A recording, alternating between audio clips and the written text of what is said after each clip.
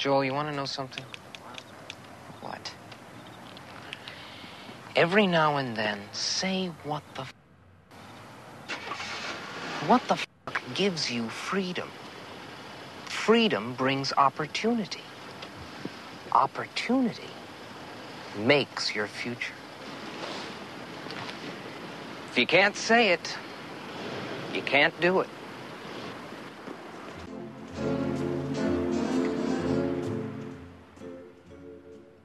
Welcome to Sailing in the Mediterranean podcast. I'm your host. My name is Franz. Well, this is going to be the second episode of my interview with Rory McDougall. In the last episode, we left when he arrived in the Caribbean, and we'll carry that interview as far as it goes today. Before we get there, let me give you a couple. But before we get there, But just to bring you up to date, my elk hunt and deer hunt were a bust this year. Bambi lives another year. It ended yesterday, and I was really disappointed. I had expected to have a good season this year, but I didn't, and life goes on. Looks like I have to go buy beef at the grocery store this year. Buy my protein just like everybody else does. All right.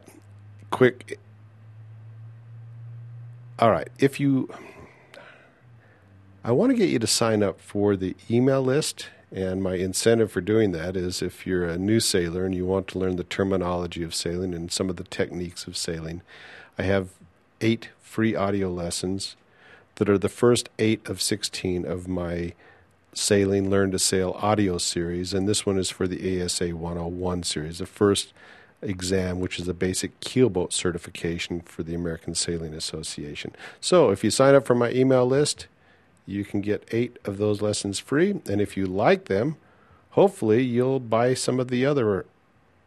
And if you like them, hopefully you'll pay for the other 8 lessons and possibly buy some of the other audio lessons I have. I have audio lessons for the ASA 101, the 103, which is the basic coastal cruising certification, and the ASA 104, which I think is what most people listening to this podcast are really interested in, and that is to be able to go and bareboat charter a boat in some exotic location like the Mediterranean.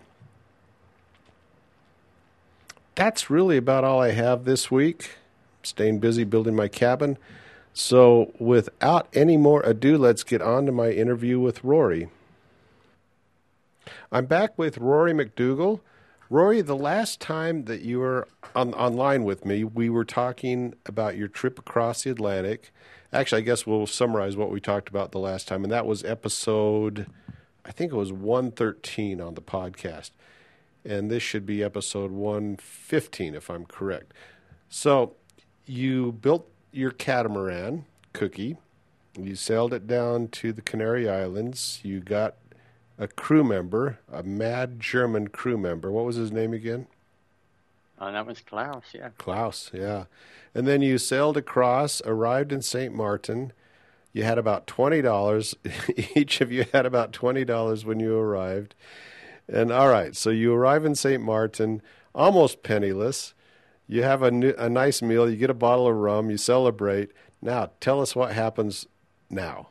Well, as the story goes there, Franz, we got a big sack of rice and some fishing hooks just so that we wouldn't starve for the coming weeks if we didn't find work. But I'd actually been to St. Martin before on some previous sort of voyages crewing around, and so I knew that there was pretty good chance to get some work there.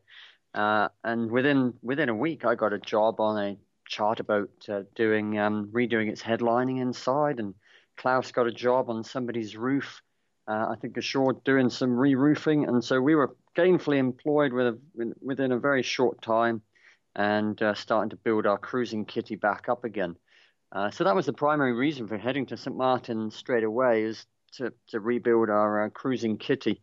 And so we did that pretty effectively. Got to work for a month or 6 weeks or so, and then we wanted to play a little bit before heading on again. So we sailed down island, down to Sabre, Statia, St. Kitts, and did a little circuit around there. and then sail Cookie back up to St. Martin ready for the Heineken Regatta, which we entered in.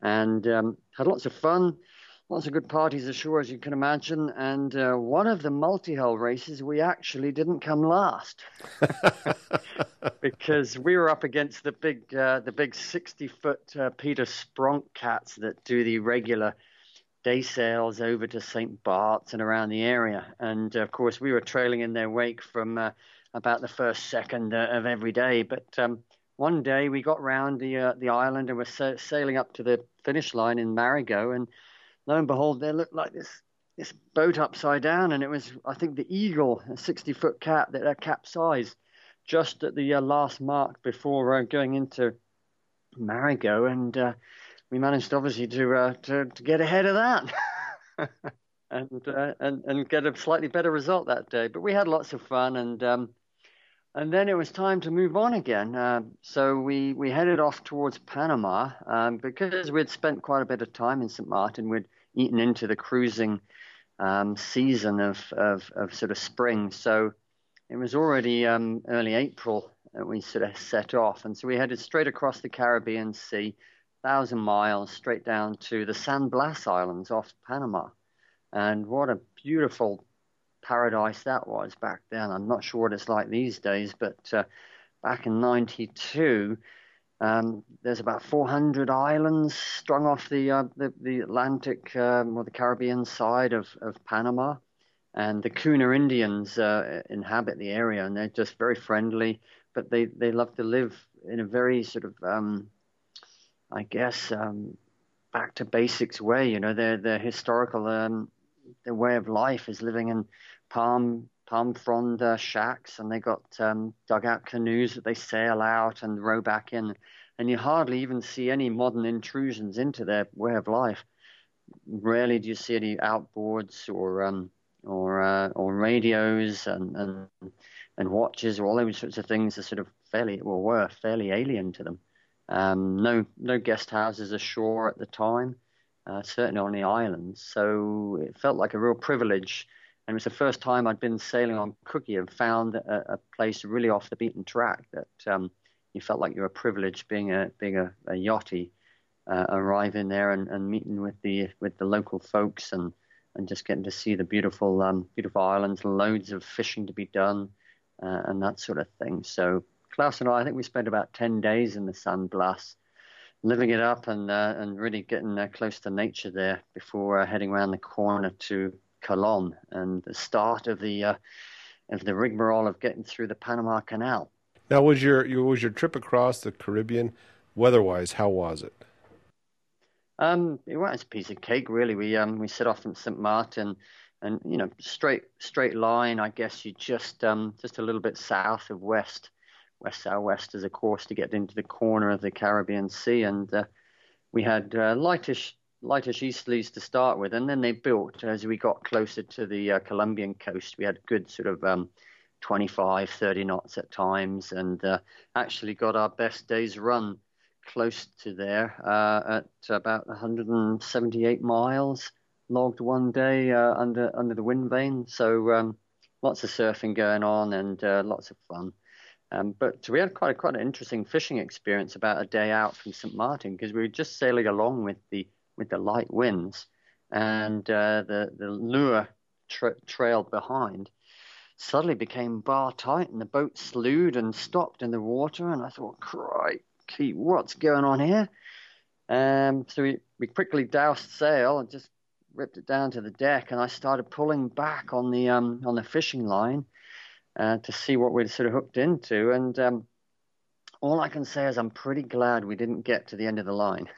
I never know what was there, Franz. It was just suddenly the line went loose again, and there was this big upwelling of water, like something down deep had just swished its big tail, and this water just sort of whooshed up to the surface and spread out.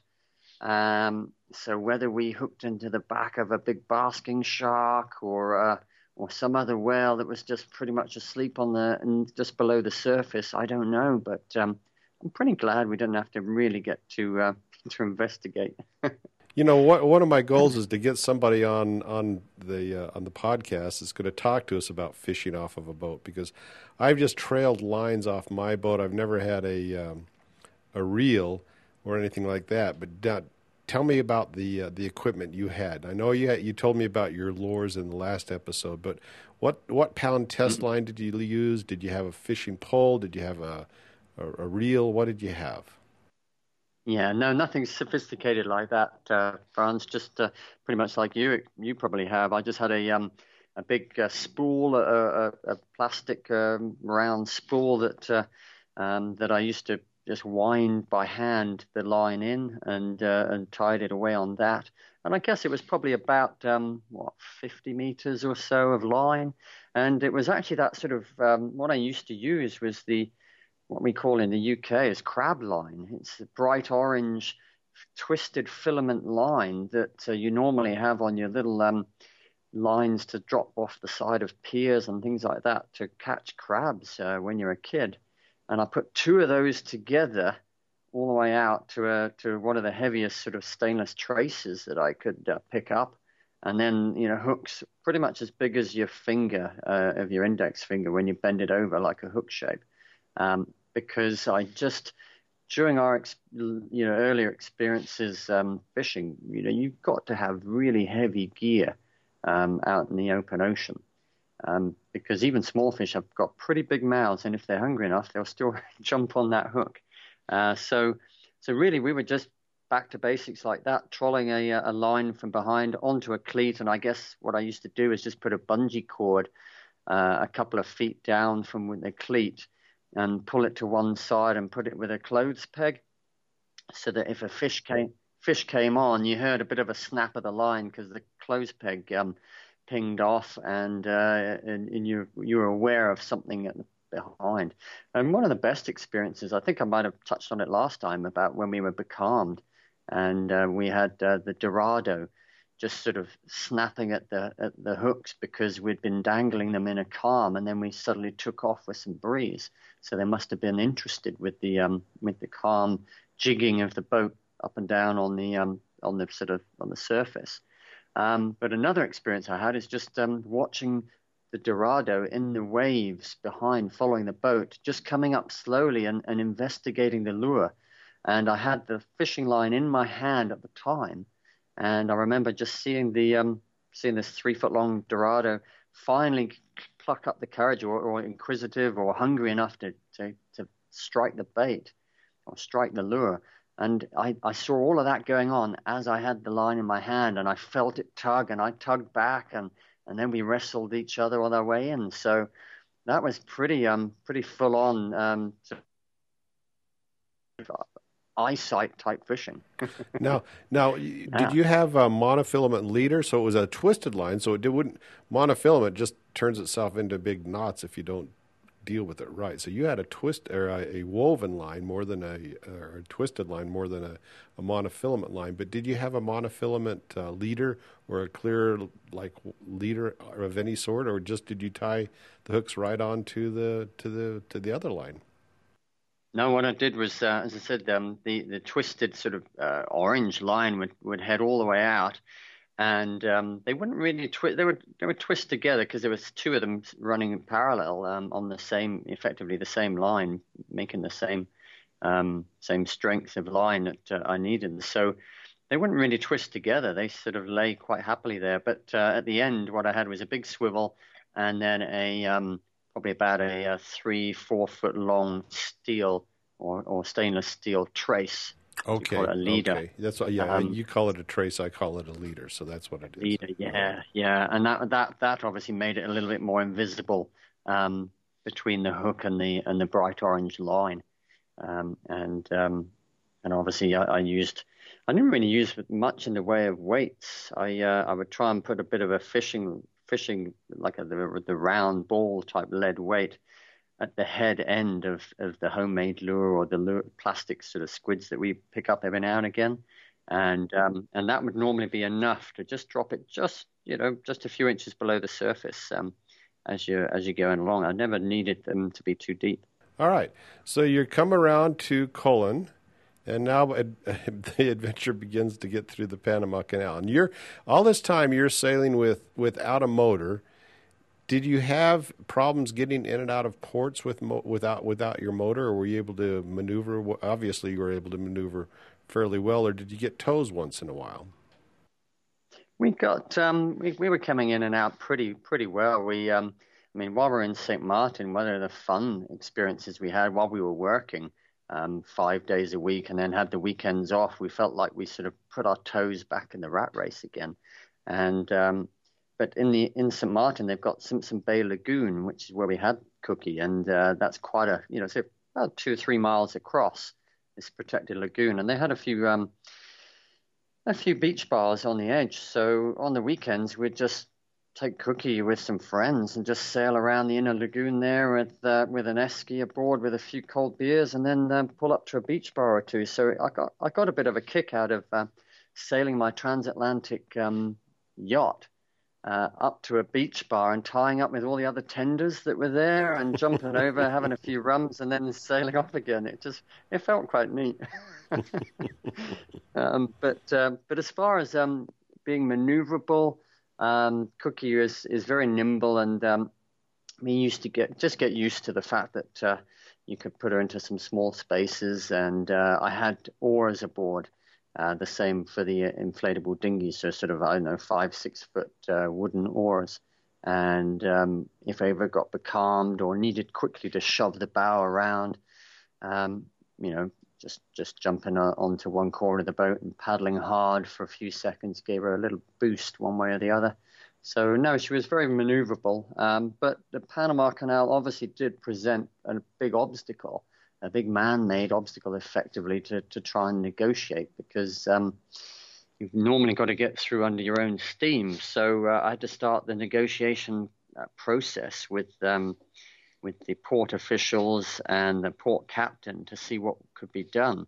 And in my mind, Franz, I thought the easiest way to approach the whole thing would be to just get in touch with one of the big ships in the anchorage there and ask them if they could use a deck crane and just quickly lift Cookie up, plonk her down on the aft deck of the ship, steam on through, and then plonk me down on the Pacific side in Balboa, and job would be done. Quite easy, quite quick. Obviously, Cookie being a cat, I could make a rope bridle off each corner, around the beams, and drop the mast in a very short period of time, and just get the boat easy to lift up and on. So I started this process by literally sailing around the anchorage at Colon and shouting up the sides of the big ships, because I didn't have VHF at the time.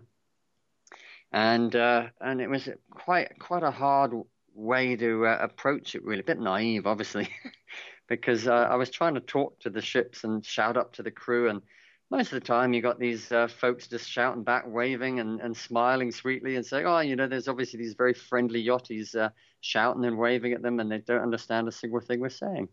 But finally we got this other ship that was getting fueled up. So it had a fuel barge alongside, and we were able to indicate what we wanted. So we were able to pull alongside the fuel barge, tie up. I quickly put on a shirt and managed to scale up onto the side of this smallish freighter that was from Chile.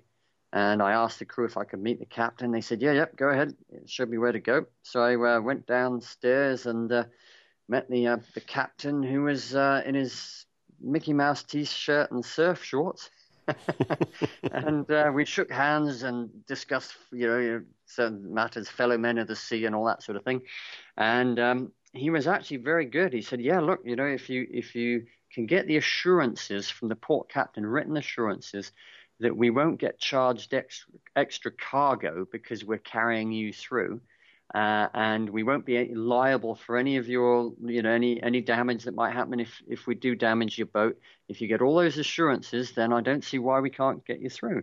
But he said, you better be quick, because we're leaving in 4 hours to get through the canal. Oh. So, of course, on we rush over to the shoreline, beach Cookie. I rush over to the port captain and had quick words with him. I think he raised his eyes to the ceiling as he saw me come in again, and said, well, let me see what I can do. And he was actually very good. He tried making the calls to his different departments to make sure nobody had an issue. And it seemed to be going well until the final phone call to the chief admeasurer, the guy that his department comes out and measures every cargo ship and yacht to figure out the fee that you have to pay, which is effectively the volume of your craft. And they obviously thought it was highly irregular and highly unusual that this would be going on, and they said unequivocal no. So we were back to square one, which was really just to talk to the other yachties in the harbour there, and slowly make up an acquaintance and see if we couldn't get a tow through, which is what we did in the end. We found this British Swan 42, I think it was in the end, and nice couple aboard, and very happy to tow us through. So that was a whole bunch of paperwork to organise. I had to drop the mast on Cookie so that once, because we would only get towed abreast. Okay. Mm-hmm. Side by side then, huh? Side by side, yeah. I had to raft up alongside with lots of fenders and spring lines and things like that, because obviously as you're going into the locks and having to stop at a certain position and throw your lines ashore to all of the line handlers, you can't have this sort of wayward cat being towed 30, 40 feet behind, suddenly crashing into the back of a nice expensive Swan. So, yeah, we had to tow abreast, and I had to drop the mast so that obviously all the lines could be handled backwards and forwards up the side deck of the Swan without any hindrance from Cookie's mast. So it all worked out well in the end. We had to have a pilot to come down and pilot Cookie through, but of course he took one look at Cookie alongside and stayed with his mate that was in the nice comfortable cockpit on the Swan. Even though you were effectively one boat, they still required a pilot for you then. Yeah, exactly. Well, it's all the technical sort of side of it, isn't it? If you pay it, then they have to deliver it, and it's all the sort of red tape. It was a little bit when I set off at the age of 21, I kind of wanted to get away from all that side of life and the rat race and bureaucracy and that sort of thing, and living aboard Cookie without engines, without electrics, without communications was very much getting back to the simplicity of life, very much so. So having to sort of dip your toe back into all of this rigmarole of organising the canal was a bit stressful, but it worked out okay. What did it cost you to go? And I think back then the Panama Canal was still owned by the United States, wasn't it? Or had it been turned over by then? It was in the process of. I know in the 80s, it was basically a 20-year process. Throughout the whole 80s, the U.S. said, okay, look, you look over our shoulder as far as Panama goes and see how we're running things and obviously take stock. And then through the 90s, the Panamanians started running the canal, with the Americans basically just looking over their shoulder to make sure everything was still sort of running as it should. And I think it was literally the turn of the century that it got fully turned over to Panamanian authorities and that sort of thing. So yes, it was still sort of a joint venture when we went through.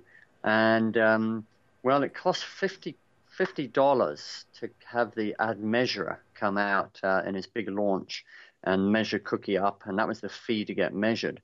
And because of Cookie's rather small cargo space, the actual fee for her to go through was $6. And then I had a few other charges because, of course, we had paperwork to sort out for getting a tow through from another yacht and that sort of thing. So I think in the end, it cost me about $75 US at the time. And, of course, I've still got the nice Panama Canal cardboard certificate with your number on. So if ever I need to go through again with Cookie, I guess I just need to present that card with my number on it, and I can sail on through. So you won't have to be measured again then, huh? No, I don't think so. No. Hopefully, I'll still be on record. Yeah. So yeah, that's it was very inexpensive. I think it's gone up a lot since then. Yeah. I would assume so. Yeah. Mm. So you got through. Did you stop on the lake? I know there's a lake in the middle, or do you have to pretty much proceed all the way through on the same day? No, we were in a bunch of, I think, 11 sailboats. So they organized it that we went through pretty much on our own without any other big ships coming into the lock with us. So it ended up being quite a nice flotilla and quite sociable. And we stayed in the Gatun Lake overnight, sort of a bit more than halfway. And so we all sort of anchored up and jumped in for a nice cooling swim. A boat came along and picked up all the pilots and took them ashore. And then we got the pilots delivered again the next morning, and off we went and did the final sort of Miraflores locks down to the Pacific side the next day. And we were through by about lunchtime, I think, on the second day. And it was a very, iconic kind of view coming down the last locks, because you've got the, I think it's called the Bridge of the Americas in front of you, big sort of suspension bridge over the canal. And it really did feel like the gateway to the Pacific.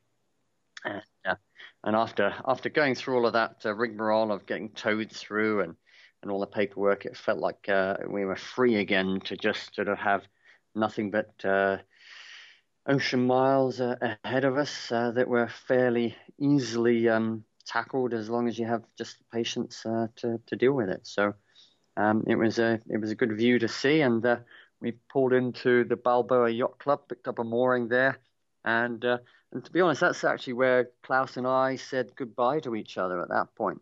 I think we'd probably run to the end of our sort of happy friendship at that point.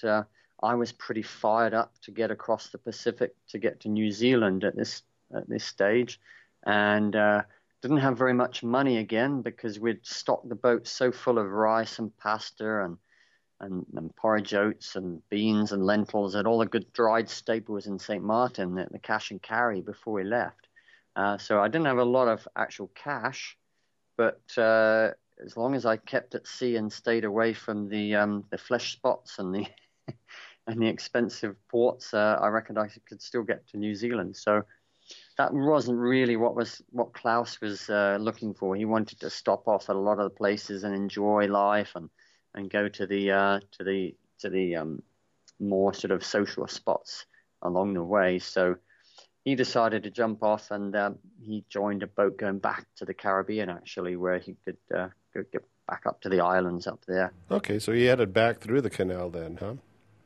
That's right. Yeah. He sort of headed off back through the canal, and that kind of left me again a little bit in trepidation, because, although we decided that it was probably best that we parted at that point, I knew how badly I'd handled the single-handed sailing in the early days, getting down the coast of Europe. So I felt a lot more confident by this point in my navigation, in my sextant work, and in Cookie as a whole, just handling her at sea. And I guess I'd also sort of mellowed with my voyaging outlook by this point, having crossed one ocean and being successful. So I still had quite a bit of trepidation, but thought, well, I'll give it another go, and we'll head off across the Pacific and see how far I can get before I go a bit crazy with loneliness. So you decided to go single-handed again. Mm-hmm. Okay. And what was happening at the time? I think this was early May, so pretty typical time to set off. But a lot of the boats, cruising boats that had gone off down to the Galapagos, were radioing back on their short, their SSBs to other yachts in Balboa, just saying that they'd had to motor pretty much the whole way, that there was very calm winds, and obviously once you get down to the Galapagos, there's quite strong currents that can affect you. So they had maybe about a whole week of motoring just to get there. So I set off from Balboa with, again, a sort of a bit of a backup plan. I had $200 to my name. And as I said before, as long as I stayed away from expensive places, I think I could sort of get pretty much to New Zealand. So that ruled out French Polynesia in my mind, because at the time all of the advice was that you had to have enough money to post a bond with customs equivalent to a plane ticket home. because I guess they didn't want down and out yachties arriving and looking for work in Marquesas or Tahiti and all these sort of places. So I thought, oh, well, that rules me out. I can't afford any of that. So I chose my route to go down to Easter Island. And so I headed down to Easter Island, and I thought, well, all these boats have been railing back saying it's going to be as calm as heck. So what happens if it takes me a few weeks just to get to the Galapagos, which are about sort of 700-800 miles along the track, whereas Easter Island is 3,000 miles from Panama. So I had a contingency plan to say, well, I'll pull into the Galapagos, into one of the harbors, and just pull down my mast. Okay, yeah, we were. I was heading past the Galapagos and just putting a contingency plan in place to effectively have a plan. If it took weeks to get just to the Galapagos with calm winds, then I would pull in, drop my mast, and say to customers, look, I want 72 hours free pratique because I have a trouble with my mast. I've got some repairs to make, and effectively I could request on international law 72 hours of free stay in the harbor without clearing in, without being charged, because I've got a repair to make on the boat. And then under the cover of night, I would then row around to the other yachties and just start, buying some baked beans and some water off them if I needed to. But as it happened, when you make contingency plans, quite often you don't need them. So I was actually with Cookie. We were past the Galapagos in about 6 days, because it was light winds, but because we set off with the northeast and easterlies right along the continent of South America, there was virtually no swell because it was an offshore breeze at that point. And so I could set the spinnaker with the wind vane on, and it was only blowing between a force 1 and 2 most of the time. So basically between about sort of 5 to 6, 7, maybe 8 knots of breeze. But with the spinnaker up and such calm seas, Cookie was still ticking off a good 100 to 120 miles a day in those sorts of conditions. So we made hay, we made good miles, and we got past the Galapagos and had Easter Island in our sights. Now, how far is Easter Island from Panama then? How long a hop was that then? It's 3,000 miles, and so as seemed to be the norm with Cookie, although she's got a good turn of speed when the conditions are right, as far as offshore sailing goes, she can average a good 6, 7, even 8 knots at times. Obviously, every voyage you get your your spells of calm, you get your spells of maybe headwinds and that sort of thing, and that's exactly what happened. We were past the Galapagos in a week, and then we cracked off the next 1,000 miles in the second week. So we were set to do a good a 3-week trip, and then the last sort of 1,000 miles took 2 weeks because we got some headwinds and we got calms, and Easter Island's 27 degrees south, so it's pretty much out of the edge of the trade winds and into the variables as far as the wind conditions go. So we pretty much ran out of the trades and got a mixture of conditions, and it took us 30 days. And that seemed to be a norm for a lot of the ocean trips that I did, was about 100 miles a day seemed to be the average that we always seem to stick to. All right. Now, Easter Island doesn't have that many good harbors, does it? Good anchorages. No, it's pretty exposed. It's quite a small island. It's about it's a triangular type of shaped island, about 5 miles across, maybe 4 miles on the other sort of sides, and it has quite exposed shorelines. There's not very many bays or nooks and crannies to get into, but in some ways it was quite lucky because only a year or so earlier than I arrived, they'd actually built an international airport on Easter Island, and by international law, aviation-wise, they had to have a big sort of RIB type rescue boat. Because the airport was within a certain distance of the sea, they needed a good rescue craft in case there were any accidents.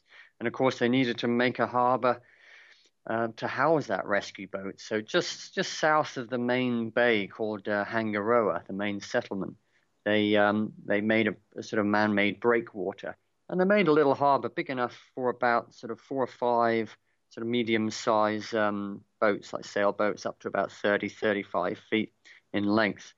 And so we pulled into there, and we were very well protected, and we were there for about 10 days in total as another stay in Easter Island. All right, I'm looking at Easter Island. I'm looking at the airport. It looks like it goes from one side of the island to the other side of the island on the southwest corner of it. So, yeah, okay, good. So now Easter Island, how long did you stay there? I was there for about 10 days. Again, after 30 days at sea, I often got to these sort of remote islands, and one of the first things I needed to do was, first of all, go and see people and talk and get some social interaction going. I ended up handling the single-handed sailing very well on this point, because I just got a lot better equipped in my mind. I had a much better outlook on it all, a lot more patience, a lot more sort of calm way of thinking about things, and a lot more positivity. I decided I would not entertain any negative thoughts at all, whereas before, sometimes if the boat was just jilling along at half a knot and we had thousands of miles to go, if you let it, that could start eating you up, thinking, well, crikey, if only the wind would blow a bit more, and all these factors that are out of your control. I'd learned to just let go of it all and just look positive and look over the side and say, well, hey, we're doing half a knot. Hey, that's brilliant. And we're roughly going in the right sort of hemisphere of where we need to go. That's great. And just really change up my attitude about it all and become a lot more relaxed and laid back. So I enjoyed the trip down, and then we stayed for 10 days. But I had probably my most thorough investigation by customs of the whole round the world trip when I got to Easter Island. Really? Did they They climbed up both your pontoons and searched everything? Oh, absolutely, yeah. Well, part of the reason, Franz, was because I gave myself a do-it-yourself haircut on the way down. Well, I left Panama, and I'd had a bit of a bet with my stepbrother, who, if you remember, he actually ended up leaving just at the 11th hour and didn't sail with me. But we had a bet with each other that we'd get to one of the big offshore voyages, and we'd grow our straggly beards as we could grow them back then, and shave all our hair off and do the kind of ZZ Top photo of ourselves. But without him there, I sort of said, well, I've got to do this. This is a perfect time. I'm going to be a month at sea. So I cut all my hair off with a pair of scissors, but I wasn't game really to attack my head with a razor blade while I was on my own out in the middle of the ocean in case I cut myself badly. So I just left it at that. And I think with a pair of scissors as close to the skin as I could get, I looked pretty tufty. I think I looked like I had rabies or something like that. And by the time I got to Easter Island, there I was with my straggly beard, virtually no hair that was growing back. And I had quite a big dangly conch shell off an earring as well at the time. So I looked like I was a bit of a desperado, possible convict, possible on the run type sort of image. I think I was giving off. So hence the 5 officials that jumped aboard the boat with their hobnail boats, looking through everything. One of them picked up this bag of white powder, really with a gleam in his eye, and said, "What's this?" And my Spanish wasn't very good, so I had to sort of show him what non-skid effect would make on paint. So I showed him smooth paint and then the non-skid rough paint, and indicated that's what that powder was. So it was grit then, huh? Yeah, it was the particles that you have, the little micro beads that you put in the paint to make a non-skid deck. But they went through. I had tins of porridge oats with a foil seal on, and they wanted to open the foil seal and then get a spoon and rummage around inside, and they were certain that I was a drug runner. Otherwise, why else would I be so desperate to come all this way to Easter Island on this silly wee boat? Now, did you catch fish on the way down? Yeah, I caught a good-sized Dorado about I think 4 or 5 days out from Panama. But then that was the last fish that, funny enough, I caught all the way across the Pacific, because I found that when I was sailing with company, like when Klaus was aboard, your human need of companionship and support, that sort of thing was met. So there seemed to be no qualms about throwing over a hook and catching fish and killing something for your own food and that sort of thing. But when I was on my own, in my sort of my own mind of Zen, if you like, Zen, Rory and the sea around him, I had no inclination to kill anything. So after I caught that first Dorado and I ate nothing but fish again for 2 days because I didn't have any refrigeration aboard, I didn't feel any inclination to fish at all unless I got to the stage where I was running out of food. So I wound in the fishing line for the rest of the way across the Pacific and left it in the bilge. Okay, all right. So you stayed there 10 days, and then what was your next landfall? Well, in that 10 days, I got off the boat and had a good walk around the island to stretch the legs, did some camping down, just did a sleeping bag under the stars.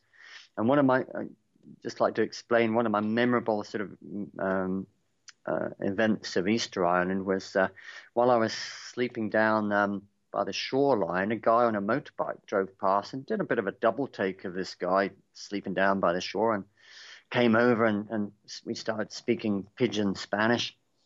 And so he said, "Well, look, I work on the farm." There was a cattle farm on the other end of the island from the actual from town. And so he said, "Well, tomorrow, don't sleep rough. Go and see my buddies over there, and they'll hook you up. We got a sleeping cabin, and they'll give you some food, and just go and see them. Tell them Hugo sent you." And so, sure enough, next day I went over and knocked on their door, and I was sat down in front of a big, huge cooking pot, and given a big sort of plate of stew and that sort of thing.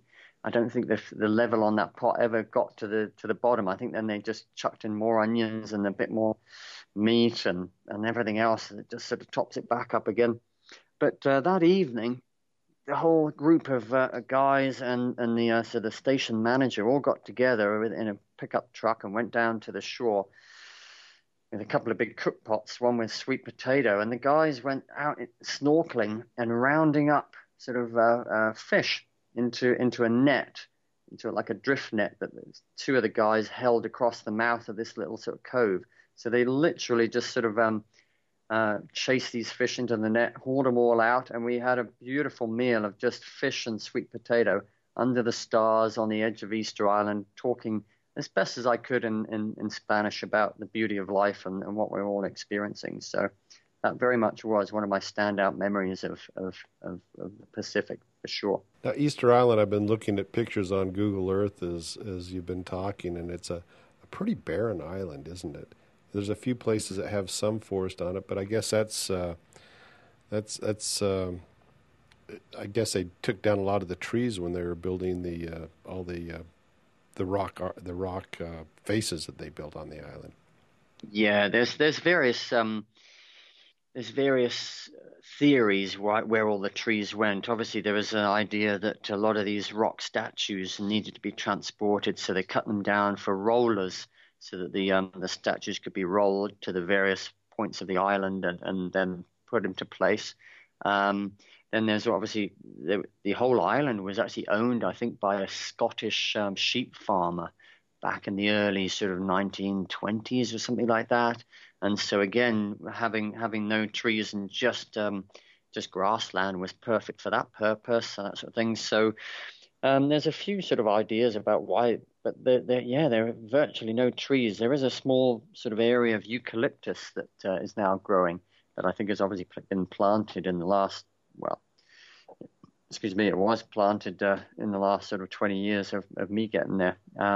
But no, otherwise it's a pretty barren place. Did you feel you were in the steps of Thor Heyerdahl as you were heading there? Well, funny enough, one of my big dreams of the voyage was to go to Easter Island. When I was building my boat in the UK, I had shift work at a petrol station, at a garage during the nights. just running the sort of the shop and the till and serving people and that sort of thing. And so I had some time on my hand occasionally when it went quiet, and I was reading Thor Heyerdahl's book about his expedition out there in the 1950s. I think it's called Aku Aku, and it kind of enthralled me, and it became one of my must-see places in the Pacific. So so it was pretty much on my agenda to go there anyway. And no, it was fascinating to get in touch with the Rapa Nuian Polynesians there as well, because there's quite a divide, if you like, because they're the indigenous people, but then the Chileans, the South American sort of Spanish, they are protectorates of the island, so they seem to hold all of the official jobs like customs, immigration, and the banks, and the airport, all those sorts of things. They hold a lot of positions like that, and the indigenous Rapa Nuians are kind of, I wouldn't say put in their place, but left to sort of farm the land as best they can and fish and do their sort of subsistence living. So it was a bit of a shame to see that divide, but obviously I made a lot more friends with the Rapa Nuians while I was there. Now, were you able to refresh your cruising kitty at all, or were you just living off what you still had stored on your boat at the time? Pretty much what I had stored on the boat, and with that meager kitty that I had, what I was really just looking to do is just pay for some fresh fruit and vegetables before I set off on each trip.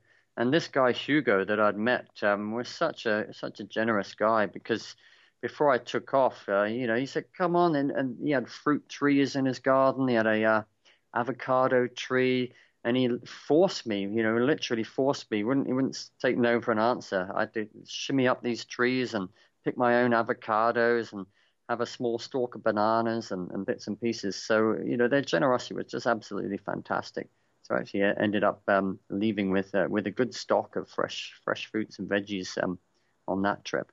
And then it really was down to just eating a lot of beans, chickpeas, red kidney beans, black-eyed peas, lentils, and that sort of thing for my protein while I was at sea, because obviously I wasn't fishing by this stage, and I wasn't splashing out on luxury items like tins of meat. Let me ask you about beans, because did you use dried beans or were they canned beans? They were dried beans. So again, you would have to soak them and then cook them quite a while to eat them. Then, how did you cook them? Did you have a pressure cooker that you cooked them in? No, I just had regular saucepans, but I would soak them for a long time. I would actually soak them for a day or two beforehand, and where at all possible, I would leave the soaking in the sun so they would slightly warm up and that sort of thing. And it kept the cooking time down to a minimum. Most of the actual most of what I had was very small as well. Like the black-eyed peas are a lot smaller than the red kidney beans. So I didn't, although I took them with me, I didn't eat the red kidney beans a lot. I tended to just go for the smaller ones. And again, they would end up on the inevitable pasta or rice every night. So I got a little bit tired of it all in the end, but it was just fuel for the belly and I'll keep going. All right. So what time of year did you sail down from Panama? Well, what time did you leave Panama? What month? And then you arrived about a month later in Easter Island then? Yeah, I left, I think it was early-ish May.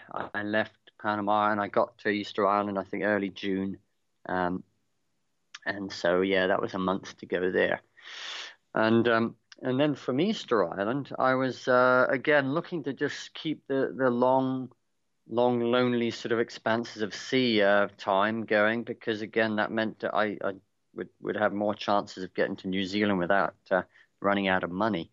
So from Easter Island, I was planning to head 3,000 miles west to Rarotonga in the Cook Islands. And that way you're sort of sailing beneath to the south of the Tuamotus, the Pitcairn Islands, and the Gambier Atoll, and those sorts of places. So pretty much, again, just skirting the bottom edge of French Polynesia, all the way to the Cook Islands. So I took off, and again, just it had quite variable conditions, and good easterlies at times. And then after 2 weeks, we'd got past the Pitcairn Islands, and I was getting a lot of westerlies. And this time out in the open ocean, my kind of way of handling the contrary winds was just to sort of heave to or take down the sails and think, well, we're in typically areas of the world where the winds blow from the east or from behind. So if I just take down the sails and wait it out for a day or two, it'll change and we'll get easy sailing again.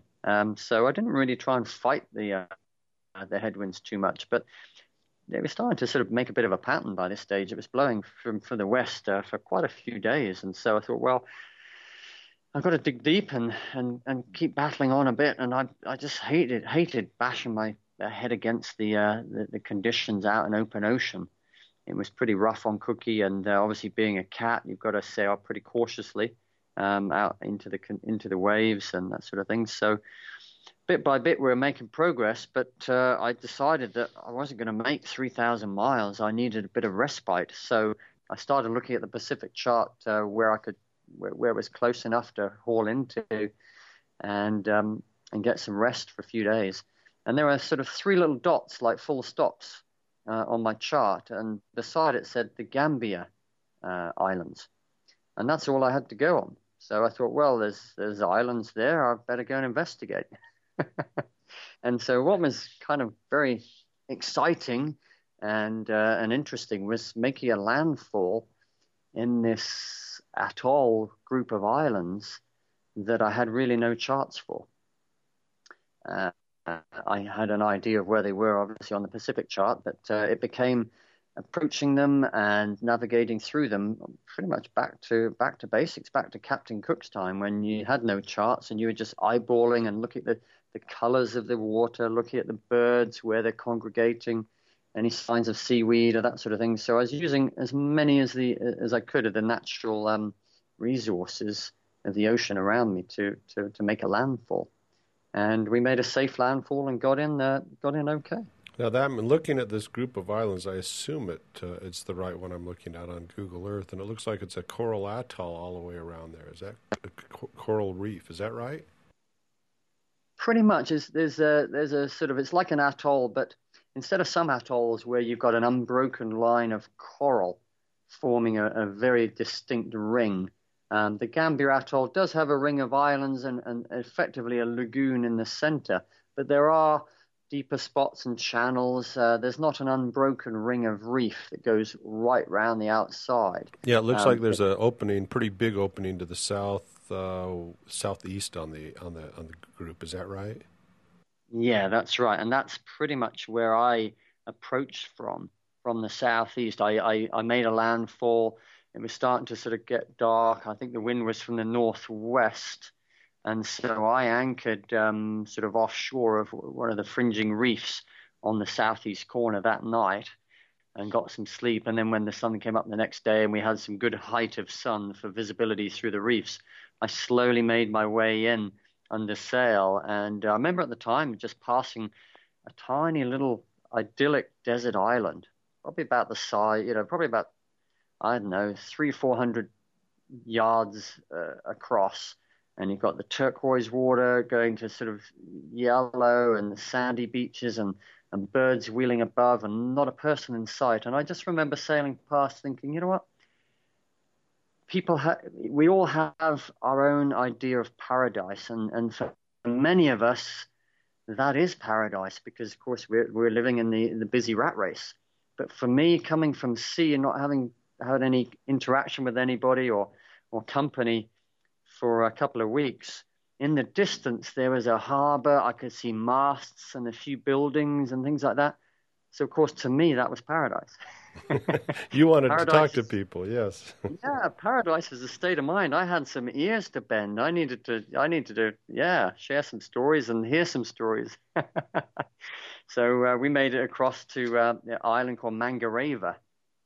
Actually no, I think the harbor's called Mangareva. And the island was called Ricotia, I believe. Yeah, Port Ricotia. Yeah, there it is. Yeah. And I kind of went with trepidation to the port captain thinking, well, this is French Polynesia. He's going to ask for a bond. But luckily, the guys just sort of welcomed me in and said, here's 30 days stay. And so I asked him about the bond. He said, oh, we don't even have a bank on the island to process anything like that. And so he said, it's only when you get to the busy spots like Tahiti and the Marquesas and all these other larger islands that they have the banking system and they can process a bond. Otherwise, these small islands, we can't do that. So, it was one of those sort of like, oh, now you tell me moments. If only I'd known that. But there we go. I got to French Polynesia in the end and had a fantastic, I think again about a week stay there at Mangareva. Met some fantastic local folks there and some good people on sailboats as well. Because the only tourists or the only visitors that go there, again, are yachties. There's no hotel, no guest houses, no tourism there except for passing yachties. So again, you get that real privilege feeling of visiting there. Oh, that's great. Now, Rory, I'm going to cut us off today. We've got about an hour right now. And next time we're going to start in Gambier. Is that how we say it? Gambier Islands, the Gambier Islands, and we'll go from there. Yeah, absolutely. Okay, then, Franz, that sounds good. Thanks a lot, Rory. All right, that finishes up this episode. If you like this podcast, tell your friends, family about it. Do me a favor, go into the iTunes directory and write a review. And we'll be back with Rory McDougall in another episode, hopefully in the not-too-distant future. Thank you for listening.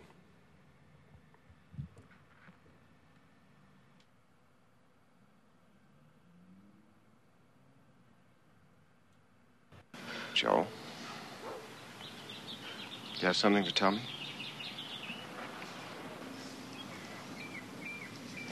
No, I don't think so. I just got off the telephone with Bill Rutherford. Princeton can use a guy like Joel. What? Princeton can use a guy like Joel. His exact words. That's unbelievable.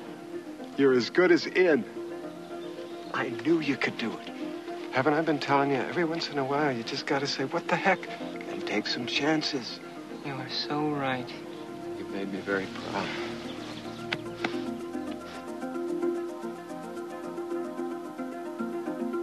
I was just thinking where we might be 10 years from now, you know?